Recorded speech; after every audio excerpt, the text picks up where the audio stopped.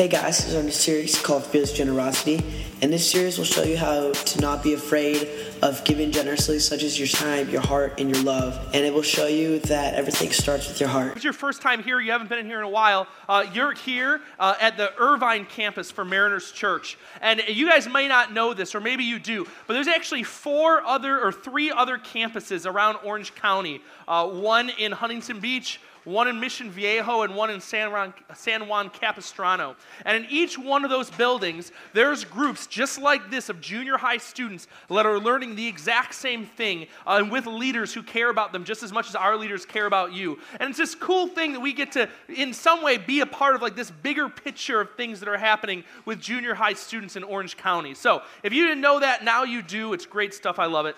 In your hands, you should have one of these bulletins. If you don't have one and don't have a pen, I want you to raise your hand, and Marshall's going to come around and make sure you get one. I want one in every hand of every student, that and a pen. And this is the reason why. On the front of this, it has some announcements, different things that are coming up. We have an overnighter coming up, like last year's Mystery Manor. We're doing something else. It's called It, but it's an overnighter. It's going to be great.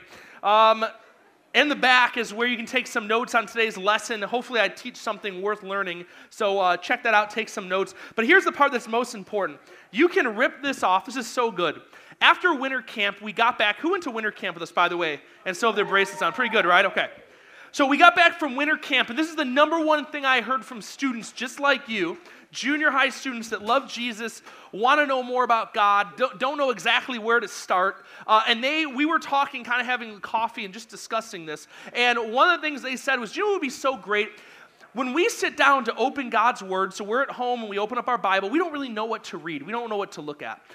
So what would it look like for the church to help us kind of with a direction or a roadmap of where to check out Scripture? So we came up with this thing to put on our bulletin every single week. So every single week, you will have Monday through Friday verses that you can look at. It's the same verses that every other service gets. Every student that comes to junior high at Mariners will get these verses. We'll put them on Facebook. You can read them. But it gives you a direction of stuff you can read to go deeper in your faith with Jesus on a regular basis. Pretty excited about that. And on the other side, we have the image of the week. Who knows Jack Nicklaus? Jack Nicklaus loves to put peanut butter on his face. The man loves peanut butter on his face. I don't know why he loves it so much, but he just gets that Peter Pan and just starts putting it all over his face with a butter knife. The guy just loves it. I don't know why. But he's our first image of the week. Every week, we're going to do a new image of the week. If you take a good picture throughout the week and think it should be the image of the week, you need to email me. And this is what you're going to do. Collect these like trading cards. Put them up in your room, collect them in your house, whatever. And certain times throughout the year, we're going to tell you about different things we have to give away to you. And all you have to do is come back with a stack of these, so collect them all, and you can turn them in for prizes, T-shirts, different, things that we have. It's good stuff. So I'm excited about that. I think it's pretty fun stuff is happening. All right, so we're in week number 5-ish, I believe, of Fearless Generosity. And we're going to talk today about something that I think is really cool, something that takes me back to my first days in college when I was 18 years old. I went to a small kind of community college in New York where I grew up. And I went there with some of my friends, so a lot of my friends out of high school went to this college, and we're there, first day of school, don't really know that many people, just kind of my core group of friends, and we're going to get our books, or potentially get our books at the bookstore. So what the deal was they told me, like, hey, let's go get our books now, and I kind of got distracted with some stuff, so I said, no, I'm going to go later, you just worry about it now. So I went later in the day to go get these textbooks, and what happened was, I didn't really know where to find them. See, unlike grade school where your teacher gives you your textbook, they require us to go buy our own books and kind of take care of our own books. So we had to go to the bookstore, get our own books, and I'm walking in there, never been to a college bookstore, kind of walking around with my list of books. Can anyone help me find these books? I don't know where to go, and I'm kind of making a scene and being loud like all of you know that I can be. And so I'm kind of just doing goofy stuff. Well, in walks this guy from the back room with a mask over his face. Now, at first I'm thinking, oh, this is fun college stuff, a guy wearing a mask. I don't know why I thought that was just fun college stuff, but I did. So he comes out with his mask on and then pulls out a shotgun. And immediately I'm starting to think maybe this isn't as fun college stuff as I thought it was. And he's like, everyone get on the ground. And he's robbing the bookstore. And he pulls the thing and pulls the trigger and blows a hole through like this tile, like this foam tile roof we have. You kind of see it in your schools probably. There's a foam tile roof. Blows a hole in it. Everyone screams, everyone's scattering. I'm, dodging behind this bookshelf and kind of sitting there behind this bookshelf. Now, keep in mind, I'm very young at this point. I'm not 28, I'm 18, so this is a decade ago. There, I had a lot of hair, so I was, a very, powerful guy because I had hair just like Samson. I was in pretty fair shape because I just got out of high school and I was a wrestler in high school. So I'm thinking to myself, and I'm looking at these guys next to me, and I look at these two kind of bigger guys next to me who are sitting kind of by another bookshelf, and he's still robbing the bookstore by the registers trying to get in. I look at him and I said, we can totally take that guy. Let's do it. And they look at me like I'm crazy, but I was totally confident. I was like, we can do this. Let's go. His back is turned. The gun's kind of on the side. We can just rush him, and, maybe one of you will get shot, but it's fine. Don't worry about it. And then I'll take him down, and I'll be the hero. Everyone will know who I am. Maybe they'll build a statue to me at the school, and they'll be like, who's that guy? 10 years later, like, who's Justin Herman? And it's like a statue of me with my muscles. And they're like, oh, that's Justin Herman. He's a hero. He saved from the legendary bookstore robbery, the bookstore bandit. He stopped him. And I was thinking how cool that would be. Now, these guys didn't want any part of it, so I ended up not doing it. But I wasn't willing to surrender. I was willing to do some cool stuff. I was willing to do something kind of outside the box, kind of different, because I'm not a surrender kind of guy. I've never been a surrender kind of guy. Most of you guys are not surrender kind of people. If you play sports, typically you're not sitting there like, oh, I'm gonna play, but if it starts to get difficult, I'm just gonna surrender. No one says that. Everyone, they play hard to the very end. If you're studying for a test, chances are, regardless of how difficult the test is, you're not saying, well, it's so difficult, this is so hard, you know what, I'm gonna surrender, I'm gonna give up. Most of the time, surrender is not put in such a good light. Surrender is sometimes viewed as kind of a negative thing. Even nationally, our government, we wouldn't surrender a war. We wouldn't look and say to a hostage taker that we're gonna negotiate with you. Like, we are not a surrender type people. When you hear surrender, you immediately kind of think like, I would never do that. Even in a dangerous spot, most of us would be willing to just go after it, fight through it, press through to victory. They're not going to surrender. That is me. Maybe it's you. It's the country we live in, the culture we have. But this is the thing. As convinced I am of that framework for us as junior hires and for adults and even as our country, not really surrender type country, I want to be more inclined to look at what God has to say about surrender. When you're in a dangerous spot, what does he have to say about you surrendering or pressing forward? What's the most dangerous spot any of you have ever been in? Me and my bookstore is pretty dangerous. Does anyone have like a dangerous spot they've been in? They were like, all right, where's your dangerous spot? Downtown LA. Hanging out downtown LA wearing the wrong color. That's super dangerous. You don't want to be walking around wearing a red t-shirt in some parts of LA. And that's not a joke. That's serious stuff. I watched Locked Up Abroad. All right, go ahead. What's the most dangerous? I watched Locked Up Abroad, by the way. That is a dangerous show. Me and my dad were driving through a bad part of Mexico, and this guy with a shotgun started shooting at our car. Perfect. Your dad and your dad is a hardcore guy. I know your dad. He's not joking around. Driving through a small town of Mexico, a guy starts firing at your car. What did your dad do? Did he surrender? Didn't surrender. He just drove on through. He's a man. That's what men do, right? They just drive on through. Now, this is the thing. I want to get to the place where we talk about the most dangerous spot for Jesus, and it may not be what you think it is. In order to get to that spot, I want to kind of create the roadmap that we're going to take to get there. So I want everyone to pay attention to the screen, write this stuff down. This is good stuff here. Mark chapter 10, this is what it says. This is what Mark has to say. First stop on our journey to the most dangerous spot. Mark chapter 10. Then James and John, the sons of Zebedee, came to him. Teacher, they said, we want you to do for us whatever we ask. So, let's just take a break. These disciples are looking at Jesus, the Son of God. He's calmed the seas. He's fed 5,000. He's done miracles, and they've looked at him and just said, we want you to do for us whatever we ask. All right, that's a pretty big demand to be making of Jesus. This is what it says in verse 36. What do you want me to do for you? Pretty reasonable question Jesus has. Verse 37, they replied, let one of us sit at your right hand and the other at your left in glory. Jesus says, you don't know what you're asking, Jesus said. Can you drink the cup I drink or be baptized with the baptism I am baptized with?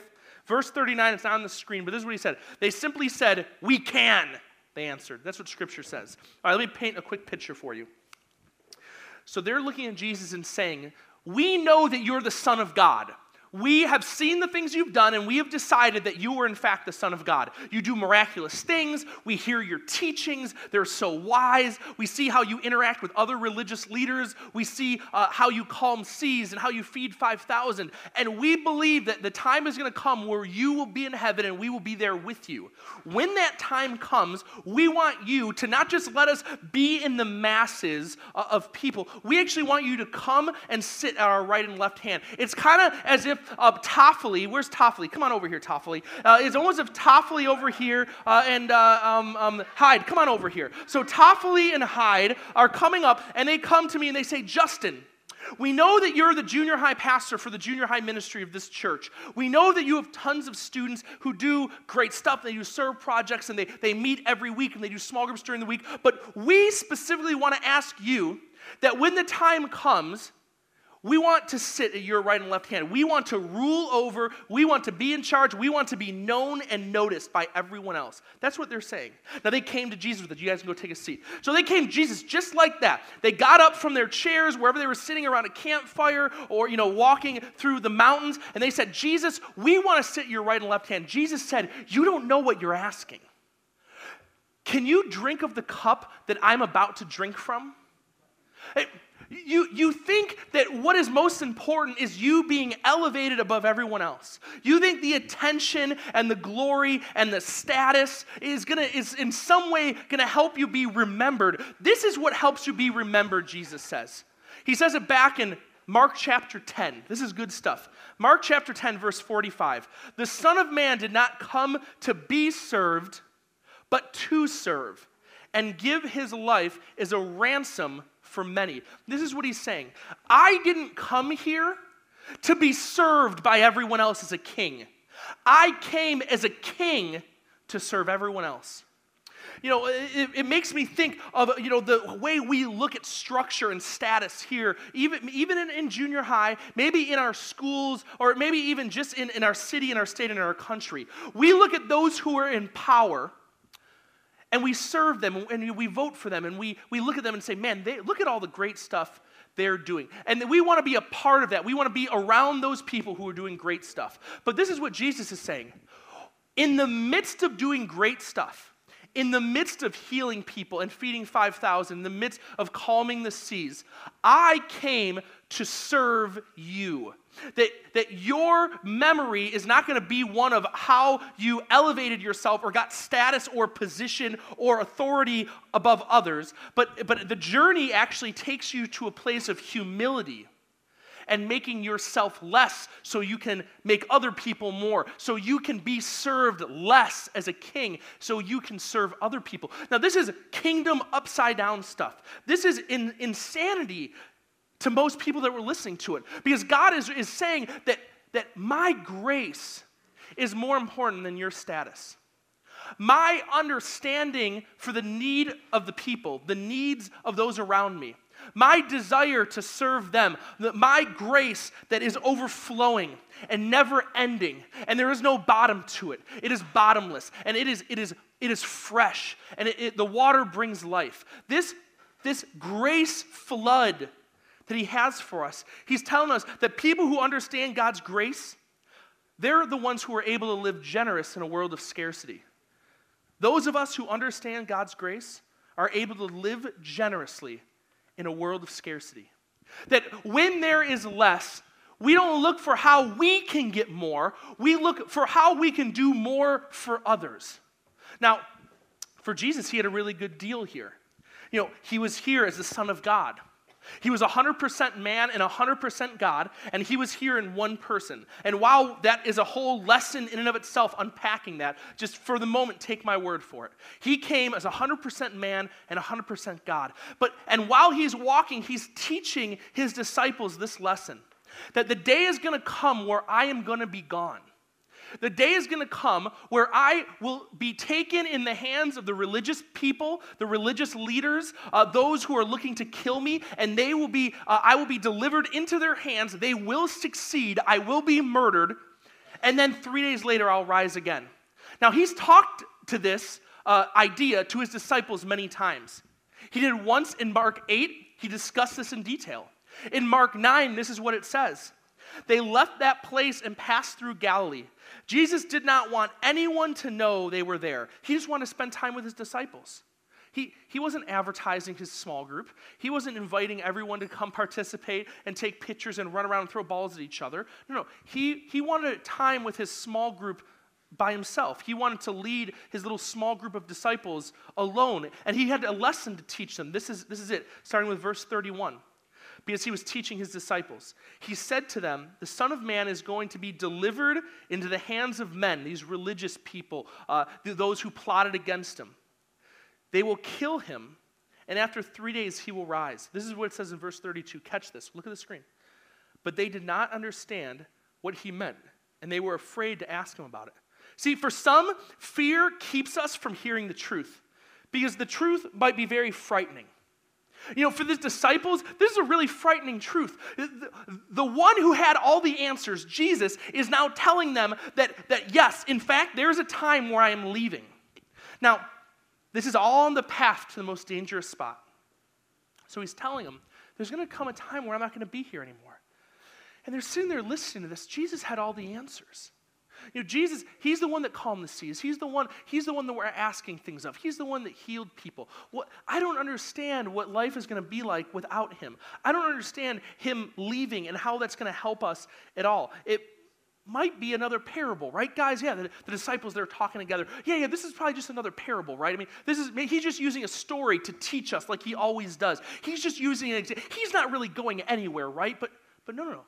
Jesus knows he's going somewhere. He knows he's going somewhere very soon. You know, all this is preparation for what is the most dangerous spot of the Bible, and we're going to get there right now. Read with me in Mark chapter 14. This is what it says. They went to a place called Gethsemane, and Jesus said to his disciples, "Sit here while I pray." And he took Peter, James, and John along with him, and he began to be deeply distressed and troubled. "My soul is overwhelmed with sorrow to the point of death," he said to them. "Stay here and keep watch." Well, why do you think Jesus would bring other people with him? Why do you think that is? Anyone have a quick answer? Why do you think Jesus would bring other people with him? Go ahead. He doesn't want to feel alone. You know, Jesus in this moment as a man is saying, I don't want to be alone. In moments like this, in this deep trouble, this deep distress, even Jesus knew that you had to have somebody to have your back. We weren't meant to do this by ourselves. So he invited them to come. See, Jesus, even in this moment, was not meant to face things by himself. So often we say, we can handle this. How many times have I said, oh, I can handle this? Something happens at school or happens in my friend group, something deeply distressing. I hear news about a friend who's making very poor choices. Maybe I myself am being pressured into very poor choices. And how often do I say in my arrogance, I can do this by myself. I got this. I just need to take time alone and figure it out and kind of strategize and see how I can kind of manipulate the situation. But in the end, I'm going to be fine. I can do this by myself. Not even Jesus, the Son of God, did things by himself. So he invited these people to come with him. This is what it says in the next verse in 35. Going a little farther, he fell on the ground and prayed that if possible, the hour might pass for him. Verse 36, Abba, Father, he said, everything is possible for you. Take the cup from me, yet not what I will, but your will be done. Okay, so this is what's happening. This is dangerous. This is dangerous stuff. Because God is there in human flesh, in the body and the figure of Jesus. He's there. And he's praying to God. He's saying, God, I know that this moment that I've talked to my disciples about, the moment that I've told Peter, James, and John about, this distressful moment I know is coming. The hour is coming close to the time that I will be handed over into the hands of a traitor, my betrayer, and enemies that are plotting to murder me. I know this time is coming. Lord, if you see it fit, let this time pass. But not my will, but your will be done. See, he's not trying to compromise with God. He's not trying to convince or manipulate or give his argument. He's not trying to figure out a loophole or a way out, or he's not having his parents call and try and bail him out. He's not using status or position or authority or a title or a business card or his office or his boss's office. He's not trying to use, his brother or sister. He's not conspiring with the disciples. All right, guys, how are we going to get me out of here? No. He's saying, God, I know the hour is coming. It's going to be here really soon. But not my will, your will be done. I am surrendering to you, God, in this place. This is a dangerous spot. This is the most dangerous spot in the Bible for Jesus. Because he, in this moment, is truly surrendering to God that whatever he wants, what he sees fit, is what happens. So you hear about this cup. Why do you think this cup is so important? I'm starting to get the idea that this cup is a little bit more than just a cup that holds water or soda. I'm starting to think that this cup is actually way more important, that maybe it represents something else. Maybe it's a symbol to something that God is doing or has done. So this is a little bit of the story. Jesus knew from the very beginning he was coming here to solve a problem. And the problem was sin.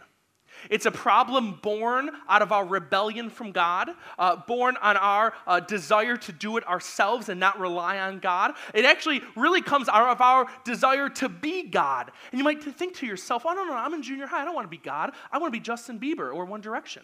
I don't want to be God. Why are you looking at me saying I want to be God? I just want to be, famous, and I want to sign autographs and take pictures. I want to be a rock star athlete. That's what I want. David Neal, he's like, I want to be LeBron James. I just want to play basketball.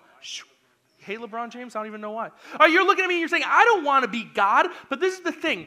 Every time we say, I know better than you, God. Every time we hear or read or listen to the teachings that God has, and we say, I know what you're saying, God, but I think in this situation, I know better. It's us trying to be God. And out of that sin, out of that rebellion, there had to be a solution to bring us and God back together. Because there was fracture there was brokenness. So this is what happened. God, in his loving relationship with Jesus, this internal relationship, sent him into the world to do a couple of specific tasks. Task one, to live amongst the people. To go, this is, John, the very beginning of John, the Word became flesh and dwelt among us. He came to be with us as human beings living on earth. That's number one. Number two, he came to teach us. He came to teach us about hope and about grace and about God and about love. He came to teach us these things. And he got these 12 disciples together and taught them everything he knew, knowing that they would go out and spread it throughout the whole world. Number three, he came to die for us, for you and for me. See, this moment was taking place where all the sin of the world, all the rebellion, all the I can do better than God, past, present, and future, that includes all of our stuff here, was put on Jesus on the cross. He was taken for this purpose. This cup that he's about to drink from now is the cup of wrath, the wrath of God. Now, you hear wrath, I want you to think anger. And when you think anger, you think your own anger. You think what your idea of anger is a selfish anger, sometimes an egocentric anger. Someone wronged me, so I'm angry at them and I'm upset with them. But for God, it's totally different. See, for God, he had this righteous, loving, holy anger. Because he loves us so much, the rebellion cannot be in his presence. Rebellion from God cannot be with him. That's the reason he threw all these angels out of heaven, because they rebelled against him. So in the midst of this, where he's saying, Jesus, you are there to take on the sin of the world, yours, Toffoli, yours, Gabe, yours, mine, David, Neal's, Butel's, all of yours, Jack's yours too. Listen, to take on your sin onto himself, all of it onto him, and still drinking from the cup of wrath. So simultaneously, picture this. And you all know what sin is. So think of this. All the sin of the world being poured onto one man. And all the sin, all the darkness, all the rebellion, and all of that cannot be in God's presence. So at the same time, all the wrath and all the righteous anger and the loving anger of God falls on Jesus as well. And this is the thing. God is pulling away from Jesus in this moment. This eternal relationship that's taken place, this eternal love relationship between him and God, he's being pulled away from it. All because he said and surrendered to God. See, surrender is saying yes to God and saying no to you. See, it's so difficult to surrender to God when you are very concerned with your status or the place that you're going to sit on his hands. You're more concerned with those things, and it's not like God's things, it's like your things. And Jesus looked at this and said, I want to give the example to everyone what it looks like to really surrender, to be in the most dangerous spot possible, to where you are not making decisions for yourself, but you're saying, God, strip away all these things, all the things that are between me and you. Strip it all away, and your will be done. Not my will, not a mixture of your will and my will, not, you can have the will Monday through Thursday, but Friday, Saturday, and Sunday it's going to be my will. No. Not a negotiation, not a collaboration. It is a surrender to God.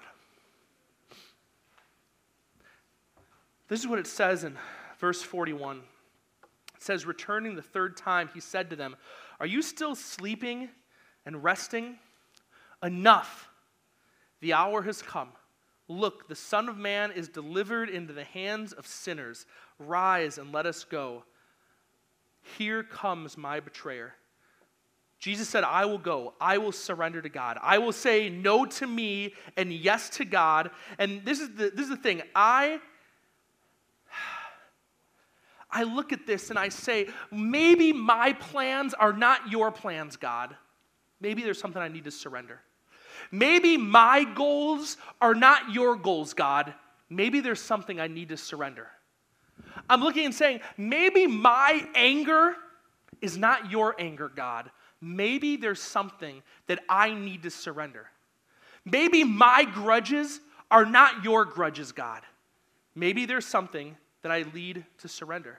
And God, maybe my hurts, the things that I am hurting and broken over, maybe you actually share those hurts with me. And maybe you have a better plan to get out of it than I do. Maybe I should be more in tune with your will instead of my will. And we look at ourselves and we start to think, well, God, what is your will? God, speak to me and I'm listening. What do I need to surrender? My hands are open. I am willing. Tell me what you have. I want to do something different. I don't have every answer. I know sometimes I act like I have every answer, but that's how you're supposed to act when you're in junior high. Like you have every answer. At 28 years old, I act like I have every answer. Man, I have an office here. I should definitely have some answers. But guess what? Jesus has a plan. And he has answers. And in the midst of that, being God, he still surrendered all to his Father. He said, I know what I'd like, but your will, not my will. Who's willing to say that today? Who's willing to sit there and say, I have a plan, and me as a human being, yeah, I try and negotiate stuff. I try and figure out how we can make this work. But man, today there are things in my life that are in between me and God. I'm standing here with my hands open. I'm willing to surrender. Who's with me? That's what Jesus is saying to you. Who's with me? This is the most dangerous spot I've ever been in. The spot where I have to surrender to God and say yes to you and no to me, because surrender is saying yes to God. This is what I'm going to ask you to do. Quentin's going to come up. He's going to play some music. We are going to together. This is rebellious. This is wild. This is a godly rebellion. This is what's happening right now. I want our hands to be open like this. I want us to say to one another, just like Jesus did with his disciples. This girl in the front row had it dead on. He didn't want to do this alone. And I don't want you guys to do this stuff alone either. So this is what I'm going to ask you to do. Quinn's going to start playing, and you guys are going to find people in this room to pair up with. 2 or 3, but this is what I'm asking you to do. Find people that you know. Like, find people that you've known for years, people you're in small group with, people that you can be honest with and share stuff with. And you're going to stand up, couple up with those people, and go to different spots throughout the room. So that's action number 1. Go find people, spread out throughout the room. Everyone get up out of your seats, get up, start moving, find places throughout the room, and then I'm going to give you some more direction. Get moving. Man, I felt good.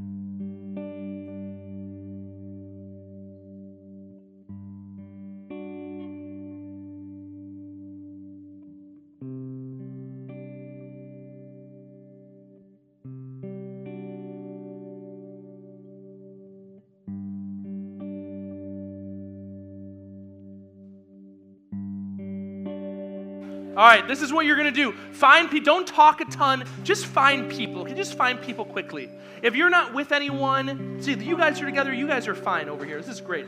This is what Jack, get in here with these guys right here. Gabe, oversee this together. Figure this out, okay? This is what you're going to do. Listen. I'm asking you to do this. I'm asking you to really take a look at your life and say, God, if there's something you want me to surrender, I'm here to do it. That surrender saying yes to God. Maybe for you right now, this is the most dangerous spot you've ever been in. Because you have to be prepared. If you're being honest about it, if you're being real about this, you have to be prepared to say no to you and yes to God. And maybe for some of you, you've never done that before. Maybe for some of you, this cultivates a ton of emotion. Because you think you have it all figured out, and you've lived your life this way. And you've lived your life kind of moment by moment thinking, like, I have this all together. I can handle this. But maybe if you were to be honest, on the inside, you are not feeling like you can handle anything. And you feel like you're maybe falling apart. In the midst of that, God shows up and says, I don't want you to be alone. Share with one another just one thing. This isn't a big list of things. If there was one thing, maybe 2 if you want to, if there is 1 or 2 things that you feel you could surrender and say no to you and yes to God about, one thing that's standing in between you and Him, make this the most dangerous spot in your life right now. Make this the place you surrender something. Share it with the people you're with. Just share it right now. I'm going to give you a minute to share it.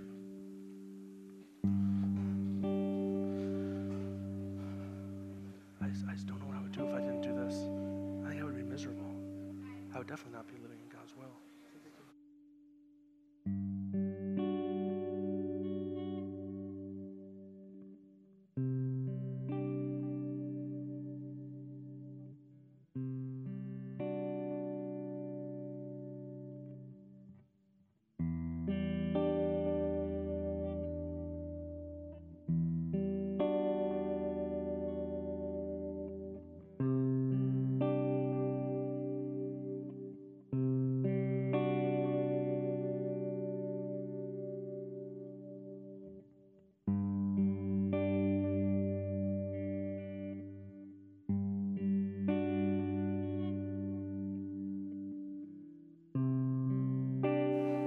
I'm going to share this one thing, just as you keep going. Don't let me interrupt you. Just listen if you want to listen, but keep talking. I just feel so compelled right now that maybe for a few of you in this room, like what I just said sounded so cool and so surface level, but you're still saying to yourself, man, if I was honest, if I was really open, then maybe I wouldn't really be accepted. You know, people wouldn't really want to know the stuff I have to surrender because some of it is messy and ugly. And just let God speak to you right now. If you're sitting there and you're like, I can't be honest. If I was honest with this stuff, people would not want to be around me. Listen, the people you're with right now want to be around you. Take this moment. I'm going to give you another minute. Just be honest with each other. What are things that you need to surrender to God right now? Just take another minute.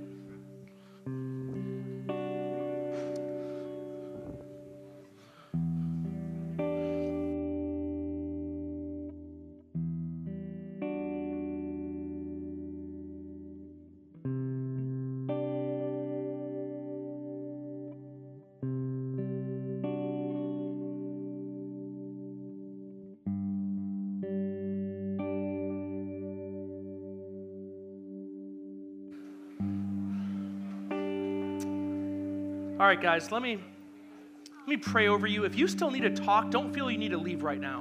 I'm not going anywhere. Leaders aren't going anywhere. If you need to stay here and share, do it. Let me pray over you for those who are ready to go so I can dismiss you. There's going to be letters at the corners. If you haven't gotten a letter yet and you know what letter I'm talking about, pick one up before you leave. Let me pray over you guys real quick. Dear Heavenly Father, thank you for being a God that openly says that we need to surrender to you. Thank you for being a God that models what surrender looks like. And you know what, Jesus, thank you so much for being willing to surrender for me, for being willing to endure the pain and the torture and the humiliation of the cross. Thank you for being willing to say no to you and yes to God, and saying yes to me, and saying yes to every student in this room. Heavenly Father, thank you for being a God that cares for us. Lord, let this week be good as we prepare for Easter and for what you have to teach us. I hope every student comes back next week knowing that I'm excited to see them, and that our leaders love them, and God, that you want them to be a part of this. We pray all of this in your name. Amen.